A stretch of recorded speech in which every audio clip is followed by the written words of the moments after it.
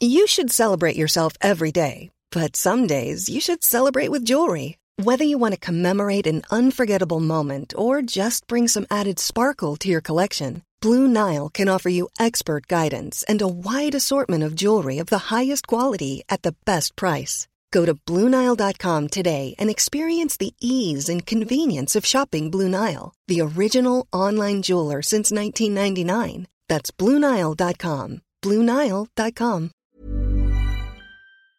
In the spirit of ANU's motto, which is first to know the nature of things, we acknowledge the traditional custodians of country throughout Australia and their connections to land, sea and waterways which were never ceded. We pay our respects to their elders past and present and extend our respect to Aboriginal and Torres Strait Islander peoples listening today. I asked the Prime Minister, how good is Australia? Please explain. I'm here to make a public statement. Look, I'm going to shirt front Mr. Putin. I am a fighter and not a quitter. I don't think I know. I want to thank that fellow down under. Oh, fair shake of the sauce bottle, mate. G'day there, Mark Kenny with another Democracy Sausage from the Australian National University. I'm also with the Australian Studies Institute here at ANU and the School of Politics and International Relations, where my co-host Maria Taflaga, Dr. Maria Taflaga, comes from as well. She's a political scientist. How are you, Maria? Very well, Mark. How are you? I am well, although I'm starting to tire of the Canberra winter, I must say. And indeed, the kind of... It's been so glorious this week. I mean, it has been pretty rough until now, but it's been like beautiful. I said, it wears a bit thin after a while. I'd like to see some leaves on the trees and a bit of warmth in the air. But anyway, no need to complain. Now, look, anyone watching events in the US at present, just as an example, can see plainly what happens when dollars drive politics, when hyper-partisanship hollows out the middle, and when everything becomes political, when elections themselves in terms of the way they're run, the courts, the police, prosecutors, when everything's political, it really can feed a collapse of trust. Australia, of course, has its protections there. We have compulsory preferential voting, which is a critical sort of stabiliser. It sort of forces politicians to, campaign toward the middle and to seek that kind of mainstream vote. We have a federal independent electoral commission which runs elections, so we don't have any of the sort of shenanigans we've seen in the US where state political parties tend to run the elections in the various states, and this leads to complaints or suspicion amongst voters that untoward things are happening, and that, of course, can be then leveraged and weaponised as Donald Trump has done. But we are not in Australia completely immune from polarisation and from things like corruption. Of course, as we know, there are instances of that are being investigated at the moment. Disinformation continues to be a major problem. So all of these things are matters that need to be taken very seriously in Australia, even if we do have some of those institutional protections. Now, one of the people determined to do something about this is the independent member for Curtin in Perth, Kate Chaney, and I'm very pleased to say she's joined us here in Democracy Sausage. Welcome to the podcast, Kate. Thank you very much, Mark. It's really exciting to be here. It's great. You spend so much time on the other side of the country where you live, and we don't have people from Perth on the podcast in the studio. At least occasionally, have them remotely and so forth. But of course, Parliament's sitting, so that makes that much easier. And as a result of Parliament sitting, or a function of it, you were able to introduce a private members bill, which you've done now. And what have you called that? You've called it. The Restoring Trust Bill. Yes, I like the names of these bills these days. They're very descriptive. The Restoring Trust Bill. And can you just briefly tell us about what its main tenets are? Sure. 20 months ago, I was not a politician and had nothing to do with politics really. And it was only after that a community group asked me to run. And at that point, I really felt the declining trust that I had in politicians, and there was sort of scandal after scandal, and you start to think, I'm not convinced that politicians are actually making decisions in our best interests. And what I discovered once I was involved, and especially running as an independent, was how our electoral rules end up being driven to protect the status quo. And there are a whole lot of things in there that that could be fixed. And this really underpins every other issue. So you want to know that politicians are making decisions in your best interest. So part of the bill is reducing financial influence.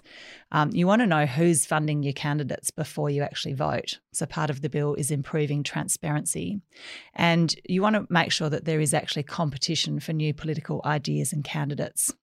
So the third part is levelling the playing field to make sure that we don't just get stuck in this duopoly. It's a really interesting point, isn't it, Maria, about this sort of protecting the status quo, because in a way, as I outlined in that introduction, we talk about our sort of institutional foundations as the great stabilisers, in a sense, protectors against the kind of wild populism that we see gripping, say, the US.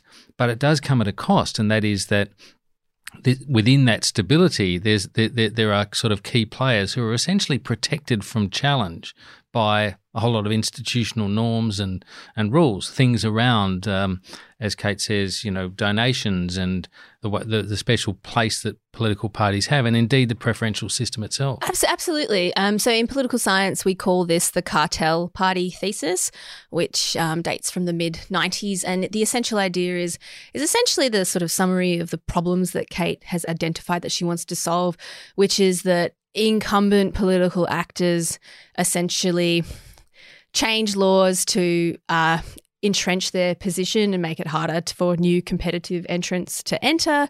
And also that what they do is they co-opt state resources, so basically money, public financing and things like that. Or, for example, in Australia, the way that parties are exempted from most privacy laws and provisions is a sort of key dimension of that. The fact that, I think about 2 or 3 years ago, they awarded themselves a lot of money to upgrade their security systems because they have accumulated lots of private information about voters, which is poorly secured. And I'm not against parties actually being able to protect this information, but it does raise the question why they are allowed to exempt themselves from normal privacy provisions whilst castigating public companies and people who have had data breaches before and, without wanting to inspire hackers. It does sort of, it is actually an important dimension to the system's ability to renew. And if we didn't have our Senate voting system with its PR lower threshold, you do call into question whether or not we would have as many new entrants in the system over the last 40 years as we have. And I think most people would say that competition has been to the good. Yeah, it's quite fascinating because the sorts of things that I guess you could be referring to in terms of the way they look at their rulemaking role and what those rules look like and how they are reflected in them. We think about things like redistribution of electoral boundaries. The major parties tend to have quite a strong role in making submissions and being able to appeal proposed boundary changes. The Electoral Commission itself tends to have a mindset for the two-party system, the distribution or the spread between marginal seats, which are up for grabs, and safe seats is crafted in such a way as to deliver a sort of level of continuity and stability in the system. Again, very much a kind of a two-party mindset. And indeed, the two-party preferred system itself makes it quite hard for new entrants such as yourself, Kate, to come in. It takes somewhat extraordinary circumstances almost to be able to break into those lower house seats. That's right. And I think as a newcomer, you bring a naive but fresh perspective, which is often useful when you're looking at existing institutions. Naivety is a great help when you're a candidate, actually, isn't it? Well, you come in. You have to sort of think you're going to win. That's right. But you also come in and I just saw a whole lot of things and I thought, well, that's not right. That doesn't seem fair. And in business, we encourage competition and we don't like it when there's a duopoly. And in politics, I think we need to take a similar approach so that our political ideas and movements and philosophies are able to evolve and change and be open to new ideas. So having come in and I suppose, one in unlikely circumstances, it does make you think, well, what could be improved in this system? And some of those level playing field issues are addressed in my bill. So including removing Privacy and Spam Act exemptions for political parties. Another thing is the use of taxpayer money to fund government ads. Now, before every election, there's a spike in government advertising, at least double, and the graph looks pretty alarming. For example, before the last election, the coalition ran its Positive Energy campaign that it spent $31 million of taxpayer money trying to convince us that we weren't the worst OECD country on climate change and climate action. I didn't feel a lot of positive energy at the time, I must admit. That's Oh, right. I'm glad they spent those resources advertising to us rather than doing something about Yeah, the well, environment. and it's a terrible thing when you actually think about that at any length. I mean, you're having to put up with these ads, which is essentially, in some cases at least, contains a component of propaganda, and you're paying for it. That's right. They don't even have the decency to pay for it themselves. It adds insult to injury. Yeah, I think. and this becomes one of what you've described as I think the incumbency advantages, and that's what your bill seeks to address, isn't it? A number of these ways in which parties that are already there, and particularly if they're in government, can essentially just tweak things to their own advantage. That's right. And I mean, I'm now an incumbent, so I stand to benefit from some of these incumbency advantages, but I still think that there needs to be a level playing field so others can come through. So at the moment, as you would well know, there's the Electoral Matters Committee that has actually sort of started to address some of these issues. I mean, I guess where is that process up to, and why have you decided to sort of introduce this bill at this time? So I sit on the Electoral Matters Committee as the only lower house crossbencher to be in that role. So I sat through the evidence and the submissions, and I actually contributed additional comments to the report that came out. And this bill basically embodies my additional comments in that report. There was also talk in the majority report about caps, donation caps and spending caps. And I started looking at, how would we do this well, and realised the more and more I looked into how we would set caps, I realised it's really, really tough. And so I ended up saying, well, there is going to need to be further work done on that. But in the meantime, there are 13 changes here that have really broad support from the crossbench. Yes, I was going to make that point, actually. It's an important one to make, that the other crossbenchers, people generally identified as teal candidates, support this bill? Well, yeah, but it's not just the teal candidates. It's also Di Lee turned up yesterday. The Greens were there. Helen Haynes, David Pocock in the upper house. I spoke to Tammy Tyrrell, who was really comfortable with it. It has pretty broad support, but also democracy think tanks, civil society organisations, and we engaged deeply in developing the bill. In terms of the process from the Electoral Matters Committee, I met with Don Farrell yesterday, the Special Minister for State, and I will continue to meet with him on a regular basis to talk about these issues, these potential reforms, and ensure that some of those actually get included in the legislative response that the government has to that committee report. So, it's in process, but there is a real danger with the setting of caps that you achieve the benefit of taking money out of politics, fantastic, but you actually create another problem because it's expensive to get your name out there, and name recognition is a big part of running a campaign. So there's a danger that if we set caps at the wrong level or with the wrong structure, it just embeds the two-party system and reduces political or makes competition. politics a rich person's game.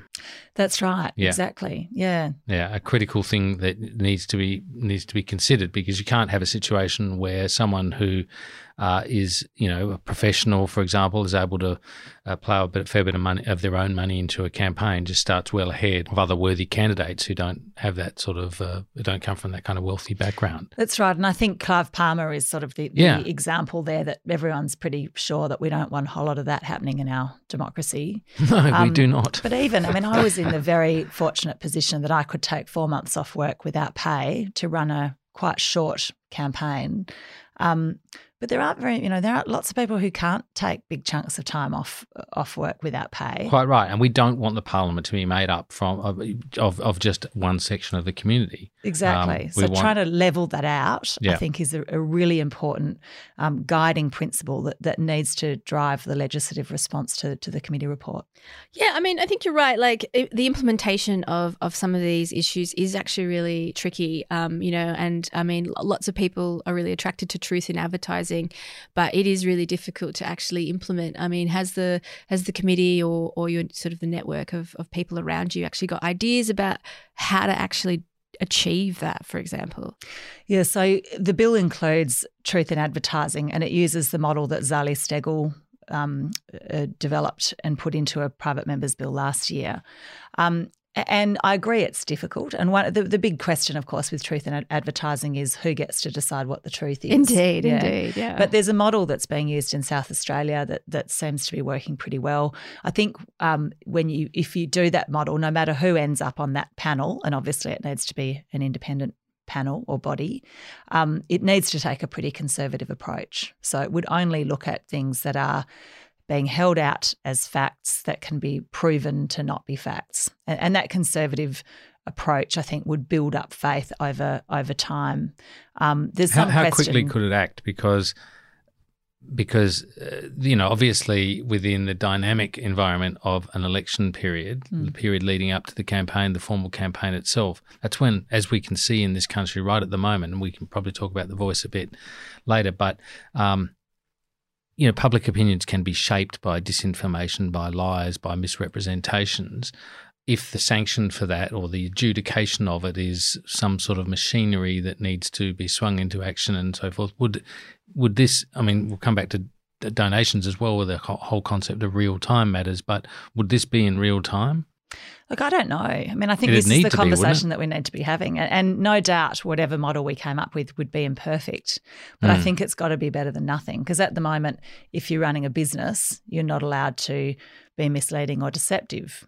If you're running a political campaign, you can say whatever you like. And I think so, even though there will be challenges with implementation, we have to come back to those first principles that people actually should be able to believe that something held out to be a fact in a political campaign is a fact. So, the real time or the responsiveness and agility of that would be one challenge, because we'd have to balance that against due process and appropriate research to make sure that it's not. And freedom of expression. Shadows. I mean, we look at what Trump's arguing at the moment in relation to the outrageous things he said in the aftermath of the election in 2020. And, he's running the free speech defence. I mean, it's essentially the sort of foundation of his defence for all of the things, whether he said it to Mike Pence or leaning on governors to overturn results or find votes or whatever.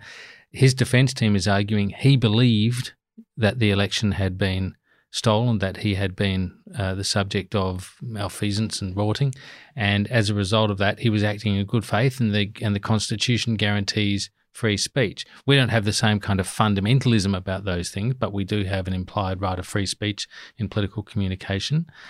We do, and I don't think anyone wants to curb free speech, but there is a common sense approach that can be taken to that too. There is, but I'm just thinking if it's not real time, then it has to be balanced by serious sanction in sort of retrospect. So whilst you might not be hauled over the coals for certain misrepresentations you're making during an election debate or whatever it might be, the next day or even before polling day, doing so knowingly, if it doesn't have any sort of serious penalty, it just, if it doesn't result, for example, in overturning the election or some serious fine or whatever, and then of course you get into whole questions about, like with Trump, whether it's a lie if you truly believe it to be the case, intent, the question of intent. Absolutely. And what I would like to see is this conversation being had not just on podcasts but in Parliament. Let's actually have that discussion about balancing these important principles. Well, obviously not.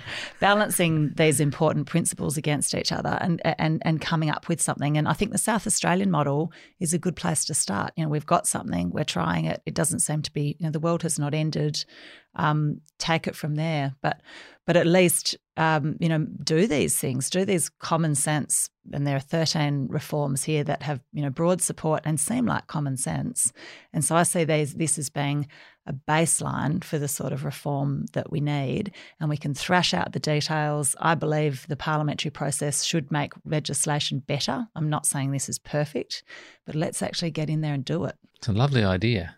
And look, to be fair, it does happen. It does happen quite a lot that the parliamentary process does improve bills. We see amendments made, particularly in the Senate, where the government needs votes to legislation, and those amendments very often are improvements as a result of different perspectives being brought in. So, yeah, it would be nice to see more private members' bills make it through those stages of debate and have those considerations added in, but it doesn't always occur, unfortunately, because going back to the point we were all making, the system's sort of skewed to favour those who are exercising power, and they tend to control the agenda in Parliament. Well, and realistically, they have actually. Like, I think the last two attempts at donation reform ultimately ended up in the two major parties colluding to make a deal that was a better fit for them. Yeah, that they could cop, yeah. Yeah. It's true. And I think that it can be disheartening to look at that. But then we have some fantastic examples like Helen Haynes' Integrity Bill.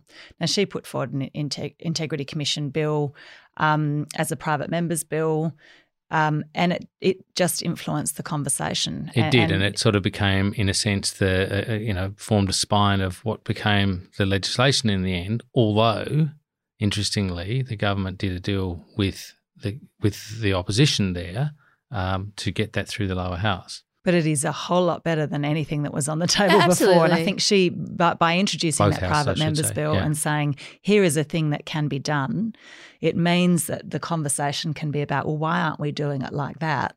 And you have a model to test other suggestions against. Yeah. In real politic terms, like bills like this are they demonstrate that Parliament does remain like an important platform, and it also, for anyone who wonders why you should vote for a non-party actor, it's a really good example of why that might be the case, because they might surface issues that are awkward for someone who is operating under party discipline, who is seeking and to achieve collective goals and aims. It's a very good point. You probably find there's quite a few MPs on either side, backbenchers, sometimes perhaps even ministers, who privately agree with a number of these things but aren't able to speak because that's not their area within the party, or that's not the party policy. There's a sort of a general line. So I think Parliament is just so vastly improved by the inclusion of new voices such as your own. And Helen Haynes yesterday made the point. She said, I defy any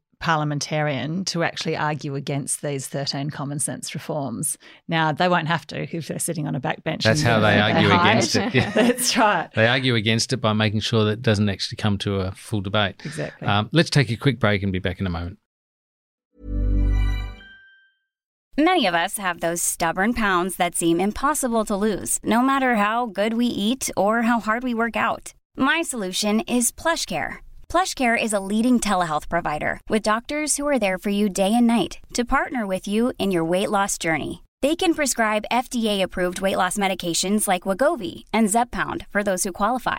Plus, they accept most insurance plans. To get started, visit plushcare.com/weightloss. That's plushcare.com/weightloss.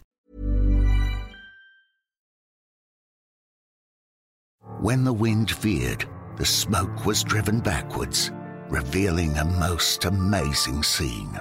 Standing columns of fire.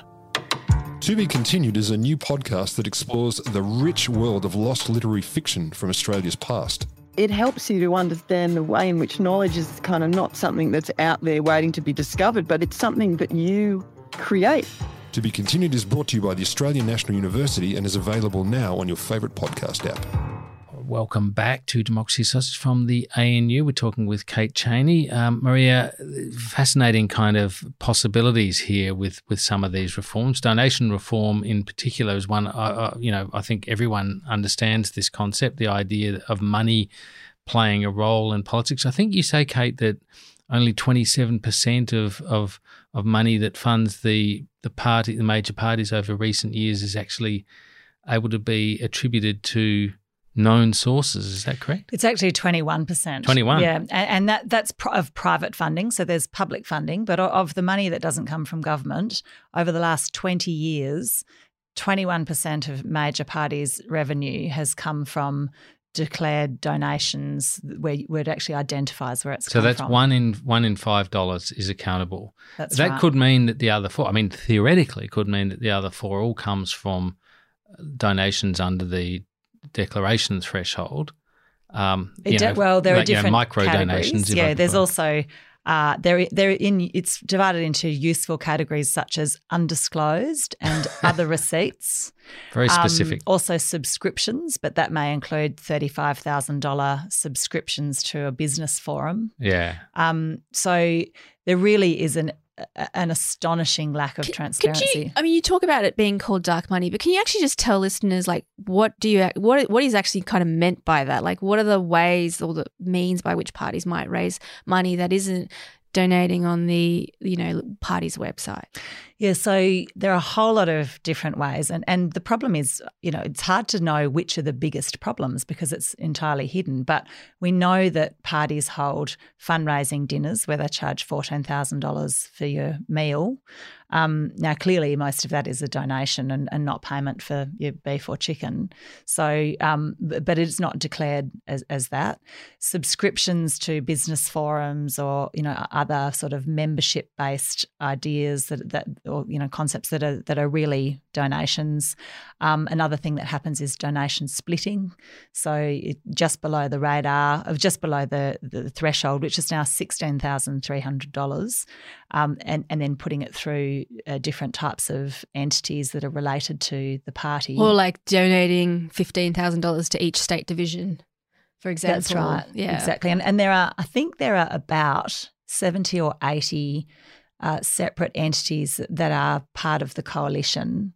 So theoretically, you could These actually... are fundraising vehicles in a sense. That's right. Yeah. So 500 clubs, 200 clubs, you things could like that. split you could donate more than $1 million, but split it into parcels of $14,000 to different entities, and it would be completely under the radar. And we see in America they've got these public action committees that essentially are ways around this, so that lots of money gets channeled into these things. And we've got sort of variations on that theme in Australia. And as you say, this tendency that the parties have, which is particularly useful in government. And think about that for a moment. To hold dinners, for example, where business people can sit shoulder to shoulder with the Treasurer or the Prime Minister for a significant wedge of dough and bend their ear about whatever it is that they would like to see out of government policy and build those relationships. And I ended up in the federal court myself after reporting or being involved in the reporting of one of these stories. The governments are quite sensitive about it, but I mean, it doesn't pass the pub test. Well, what worries me about it, and worried me about it at the time, is the notion that essentially we're paying these people's salary. This is our government. We're paying its salary, and the Treasurer, the Prime Minister, Deputy Prime Minister, whoever it is, Defence Minister, all of these people are then essentially using that status and that power, the authority vested in them by the people and the Parliament, to raise money for their political purposes. And one example that I think sums up a lot of these issues is PwC traditionally has hosted the post-budget dinner that the government ministers all go to after the dinner. Now, PwC puts on the food and the venue, so their in-kind donation is relatively small. Tickets then become a donation to the government or the party that's in government at the time. And in exchange for those tickets, PwC clients, who they offer the tickets to, get to go and sit and talk to the Treasurer just after he's handed down the budget. Now, this is a win-win in terms of government and the host of the dinner, PwC in this case. But you wouldn't say it's a win for all of Australia. And I mean, I think we can make our own decisions about which of these things we think are okay. But transparency is a really good place to start. Transparency is a terrific place to start, and real-time reporting of donations as well, which I suppose is the transparency. But that moment that people have to confront, which is when they write out the check or however it's done these days, they have to think this will become public straight away. That's right. And one of the things, so when I ran my campaign, coming in with the freshness, I thought, well, of course, people should be able to see where the money's come from. So we built a website in a week, and if you made a donation, it instantly appeared on the website. Now, you could tick a box to say that you wanted to remain anonymous because that was what the law said, but 90% of my donors disclose their name, and that just appeared in real time on my website. Now, there were journalists who were refreshing that and seeing who's given to the campaign now, and some scrutiny that came with that my opponent had zero scrutiny. I was shocked to find out that you don't find out even the small proportion of disclosed donations until, in this case, 10 months after the election, when it's way too late to decide whether it's going to affect who you vote for. Sometimes it's longer. We all remember when Malcolm Turnbull donated $1.75 million of his own money in that 2016 election campaign, and it was, I think it was 10 months or 14 months. Even 18 months later, Yeah, that we found out about that donation. And I think it's fair to say, and I remember writing this at the time, that would have been, because it was among the largest donations to a political party from an individual in Australian history at that time. I think people would have been interested to know about that in the context of the election campaign, but it was not required to be declared in any way until January of the following year, I think. So if people want to vote for someone who's getting their money from gambling companies or fossil fuel companies, that's their choice, but they need to actually have that choice and know before they vote. Yeah. So that just seems like complete common sense to me, and I can't believe that there's any resistance to that, and it hasn't been done. So you're proposing that the donations threshold go from the current 16,300, I think it is, to 1,000. Yeah, to 1,000, and to be disclosed within 5 business days. Now, we've said 5 business days because, I understand that there's an administrative burden to actually disclosing that, but it really shouldn't be that hard. And I think it's a pretty reasonable request that parties manage their infrastructure in a way that makes that possible. Oh, yes, I'm sure if they wanted to that they could. And one of the other ones I'm sort of interested in here is to prohibit unions and various corporate entities from making donations without member or shareholder approval. Would that also sort of, I guess, affect Australia's equivalent of PACs, so Climate 200? How might that impact, I guess, the timeliness of donations? Yeah, interestingly, half of all OECD countries ban corporate donations full stop. Now, in Australia, there's some doubt about whether that might raise constitutional issues to ban corporate donations entirely. So this is really a compromise position to say, well, at least it should be done with member approval, whether it's union members or corporate shareholders. It doesn't quite deal with the PAC model because presumably the mischief that this aims for is companies or unions making donations that may not have the consent of their members where the money comes from. Presumably in a PAC, people who give to that PAC know that the purpose of the donation is to actually make those donations. So it's a bit of a different issue. But this seems like a reasonable compromise on, for corporations, and the UK requires this, that you get shareholder approval before making political donations. In the UK, it has greatly reduced the number of corporate donations, because when you have to sit down and explain to your shareholders what benefit you hope to gain from making political donations, things can get a bit awkward. Does it apply to, should it apply to issues like the one the country faces at the moment that's in relation to the referendum, or would it just apply to election campaigns and electoral matters? Because we wouldn't want to see a situation, unless you're perhaps Peter Dutton, where companies aren't able to make donations in respect of the environment, in respect of this critical question of social national unity and advancement that we're facing with the Voice. Dutton complains about woke corporates, and of course the Libs have long complained about Labor having this conduit of money flowing to it from the unions. So at some levels, you would expect the Conservatives to kind of like this proposal, because it would place some requirements on unions, for example, on Labor, to secure from unions the approval to have those dues that have long funded the Labor Party. Well, that's right, and I guess you can't have it both ways. If you object to, I mean, the example that you give about the referendum, I think it's an interesting one, and this reform is really focused on election campaigns, because I think buying influence with government is the mischief object, that we're trying to solve here. Yeah, good point. I mean, but on something like The Voice,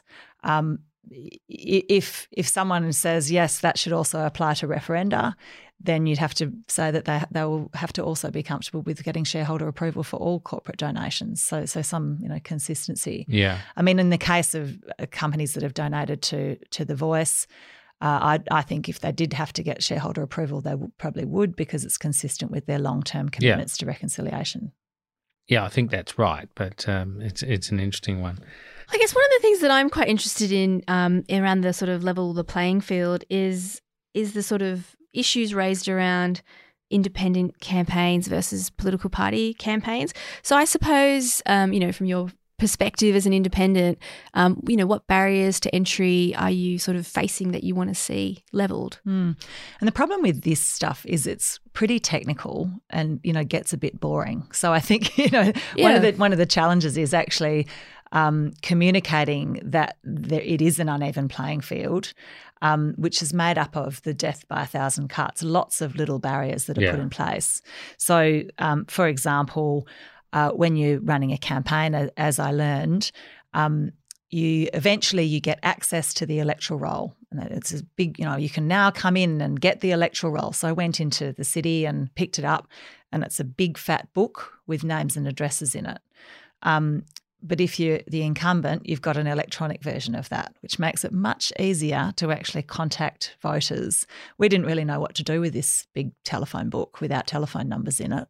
And so those sorts of barriers, so the things that make it harder to access voters. Similarly, the timing of the exemption from the do not call register is different if you're an independent or if you're in a party. And the when you have to report is different as well. So there are all these little administrative barriers. And so one of the things in the bill is to develop the idea of an independent campaign entity that effectively attracts all the benefits that are built into a political party entity once you reach a certain threshold. So, for example, you show that you've got the support of 100 voters in the electorate to run, just so that you're not starting, with a disadvantage from the very beginning.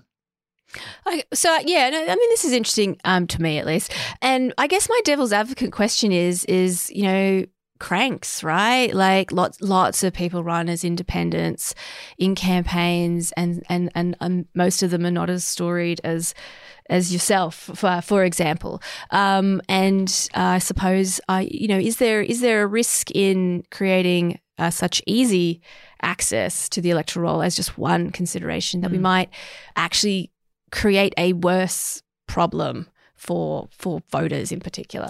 It's definitely an issue that we thought about, and I think I'm very open to discussions about what that hurdle should be. But the idea would be create one hurdle to prove your legitimacy and your broad support, and then make it a level playing field, rather than having all these different hurdles for all these different aspects of running a campaign. So, for example, you wouldn't want a real estate agent to be able to register as an independent and then get access to the electoral roll. At the moment, the AEC says most of the people who come in and check the electoral roll are real estate agents. So it's already there, but it's a more manual process. Yeah. But I think by requiring a minimum number of signatures and a stat deck that you intend to run, then we can try and ensure that we find the balance between allowing competition in our political environment, but also, avoiding unintended consequences. Yeah, and I mean, I think that kind of goes to show to some of the changes that have been made to obtaining party status, i.e. making it harder because of this sort of problem of the proliferation of all of these sort of micro parties. And there is an interesting kind of dynamic right now which exists where someone like yourself needs to find 100 people to say that you're a bona fide independent candidate, but anyone running under one of our smaller parties at the moment, like Centre Alliance or One Nation or the United Australia Party, doesn't, because they have party status, and you can kind of see how that may be an issue. And that's another thing that is addressed in the bill, is that registration of new candidates would require 100 signatures as well, whether you're an independent or you're in a party, so that people can't be either parachuted in if they don't have any community support, or, as we saw in the last electorate, just random names put on the ticket that no one's ever heard of or sees through the whole of the campaign. So proving a minimum level of community support should be a prerequisite, whether you're in a party or not. Look, it's been really terrific to hear about this. Can we just go quickly before we let you go to a couple of other issues? One is I just wanted to get your sense of how you think the Parliament's working sitting there in the lower house. There was a lot of talk at the start of the new Parliament about, lifting it above the tone, above what it had been in previous terms. It's got pretty robust at times. Of course, that's fair enough. It's a sort of an adversarial chamber in a sense. But what's your feeling about how it is, and also the extent to which the crossbench has access? I see quite a few crossbench questions get asked, much more than was the case in the past. Are crossbenchers generally happy with the participation they get in question time, for example? Yeah, so I'll do the second bit first. The allocation of questions is very much linked to the size of our representation in Parliament. So it's all mathematically valid. And so we get 3 questions in each question time. And I think we're happy with that, and that seems fair. In terms of how the Parliament's operating, I think we got off to a pretty good start, and I've been fairly happy with it. Question time still leaves a huge amount to be desired. It certainly does. And I'm working with other crossbenchers. We're working through all the appropriate processes to try to get some improvements made to question time. This, incidentally, is another one that we could have mentioned, the way of the advantages of incumbency. I mean, political parties that are not in power, that are in opposition, like to talk or at least flirt with the idea of question time reform. But when you're in power, they take all the advantages of incumbency and all of those Dorothy Dixes that get asked, which are a waste of time and which are a sort of a kabuki play, a pantomime that we have to all sit through. They just extend the whole thing out. If you look at question time in the House of Commons, for example, it's very rapid fire. The questions are short, the answers are short, and they come sometimes in sustained patches from just the opposition leader and then from around the House, and people are genuinely jockeying, trying to stand up to get the Speaker's attention. Ours is highly formulaic, rigid. It's this sort of alternating from side to side of the House thing, and it's just another advantage of incumbency, isn't it? Yeah, and I think the fundamental principle behind question time is a good one, that government should have to be accountable and be able to respond to issues of the day. And that the chief executive, the prime minister or the president, and I say that because this is one of the problems with the US system, where the president is never accountable, and it's just it's just such a ridiculous system. Our system actually does, at least on paper, work. Yeah, that's right. But then the first day sitting in question time, I was exchanging looks with my fellow new crossbenchers.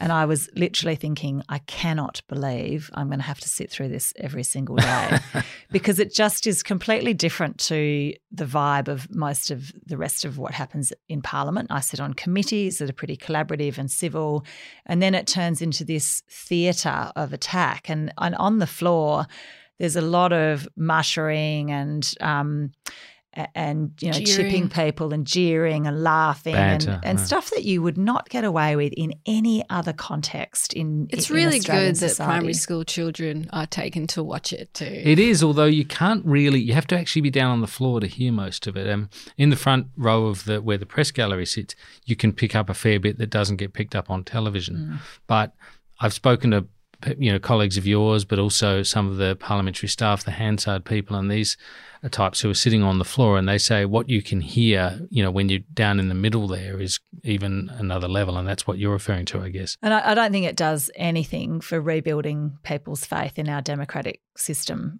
We should be having sensible, substantive questions about things that we need information on, rather than, as you say, the Dorothy Dixes of tell us why the government's great coming from one side. Yeah. And then what we usually see is a political attack theme of the day with a whole lot of questions, really asking the same question 20 different ways. And I might be biased, but I reckon you do get the three crossbench questions in there that actually are seeking answers. Is it designed, do you think that culture, if a culture can be said to be in charge of design, but is it designed to sort of intimidate? Is it an intimidatory atmosphere on the floor of the House? I think it's theatre and it's letting off steam and it's a bit of role playing almost. Yeah, a bit of role play and people who've been there for a long time say, "Oh, come on, it's a bit of fun. That's the culture. That's how it is." But being part of a group who are new to it, we do think, well, this could just be done so much better. So we'll keep prosecuting that and keep trying to drive improvements. But as any culture change, it will take a long time and we'll have to keep chipping it away at it. Yeah. The other thing I wanted to ask you about is just on the voice, and there's been a particular focus in your home state of WA on those heritage laws. I can't say that I fully understand those laws, but they've only been in 5 weeks and they're now being rescinded again because I think there was pretty bad kind of intersection between the political criticism of that and the voice, which is, of course, a federal issue and completely separate, but they tended to be conflated. And the waters have been very muddied. The Aboriginal Cultural Heritage Act in WA, there's been an obligation for 40 years in WA not to damage significant cultural sites. And then we had Juukan Gorge, and so there was obviously a need to change something because they weren't working properly. The intent of the Act was to actually simplify that process, but I think because it wasn't being enforced previously, it feels like it's new obligations. The rollout was not managed well. But we were talking before about misinformation and disinformation. There's been a lot of deliberate mischief making, hasn't there? Absolutely. About these laws being able to be used to take people's backyards and absolutely. This kind of stuff. And a lot of, there are media stories saying this tree planting event was stopped because of the Aboriginal Cultural Heritage Act, which was just completely not wrong. true. Bollocks, yeah. So the combination of confusion plus intentional misinformation has meant it's a little bit of a mess. And I think it's the right decision to pull back and start that process more collaboratively because it was really muddying the waters on what is a much bigger issue, and that is the voice to Parliament. At an event I was doing with Megan Davis in recent days, someone stood up and said they'd just come back from WA, and this person said everyone they spoke to was hostile about the voice and either didn't understand it and was proposing to vote against it, or did understand it and was mentioning heritage laws and other kinds of things, basically a whole lot of spurious arguments. Do you have a sense? I mean, it's hard. I know this is just a guess in a way, but do you have a sense about the culture of WA being different from perhaps other places, more hostile to this change? I think definitely the recent Cultural Heritage Act hasn't helped because it's sort of created fear and confusion. And there is a lot of misinformation out there. The thing that I've found in door knocking and having conversations is a lot of people just haven't turned their mind to it at all, really, and they will in the weeks before it's coming up. And when you actually get a chance to talk to someone and talk about the evidence that a lot of the scare campaigns are just not accurate, what I find is people take a pretty can take a pretty common sense approach.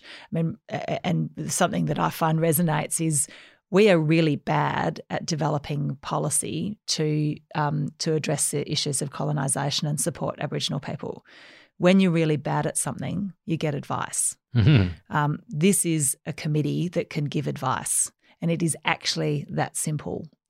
And so I think there is cut through when people have those conversations, but there's work to be done in cutting through all the noise, all the fear, and fear is much easier to spread than hope. But I think as we come closer to the referendum, people will think about it more, and I think that common sense will prevail. So you still have a level of confidence about this? Yeah, I do. Do you think just very quickly the government has done well so far, or would you like to have seen more energy, more front-footedness from the government? Oh, it's really tricky because I do think that the thing about a referendum is that it's not about politicians. It is about people. But no change has happened in this country before of any significance without political leadership. And this does not have bipartisan support. So. No, and that is a real problem. I mean, I think the lack of bipartisan support is very, very sad. And I cannot understand the rationale of the Liberal Party to take this angle. I don't think it's driven by a genuine belief on the substance. I think it is driven by political opportunism, and I think that will backfire in a big way. Whether the country decides yes or no, I don't think it's going to be a good political outcome for the opposition. What I have liked seeing is the community level support and volunteer groups building up around the country. As I found out in my campaign, I had no one with any political experience in my campaign. Is that right? Yeah, grassroots campaigning is shambolic and messy, and you work it out as you go along and you make mistakes, and it might take a while to get off the ground. But there are people all over the country who want to help out, want to get involved, and I think that that momentum will build over time. Kate, it's been a great pleasure having you on Democracy Sausage. I'm already looking forward to the next time we have you on. It's been a really terrific conversation. Me too. Thank you very much. Yeah, thank you, Kate. That's Democracy Sausage for this week. I look forward to talking to you again next week. Until then, bye for now.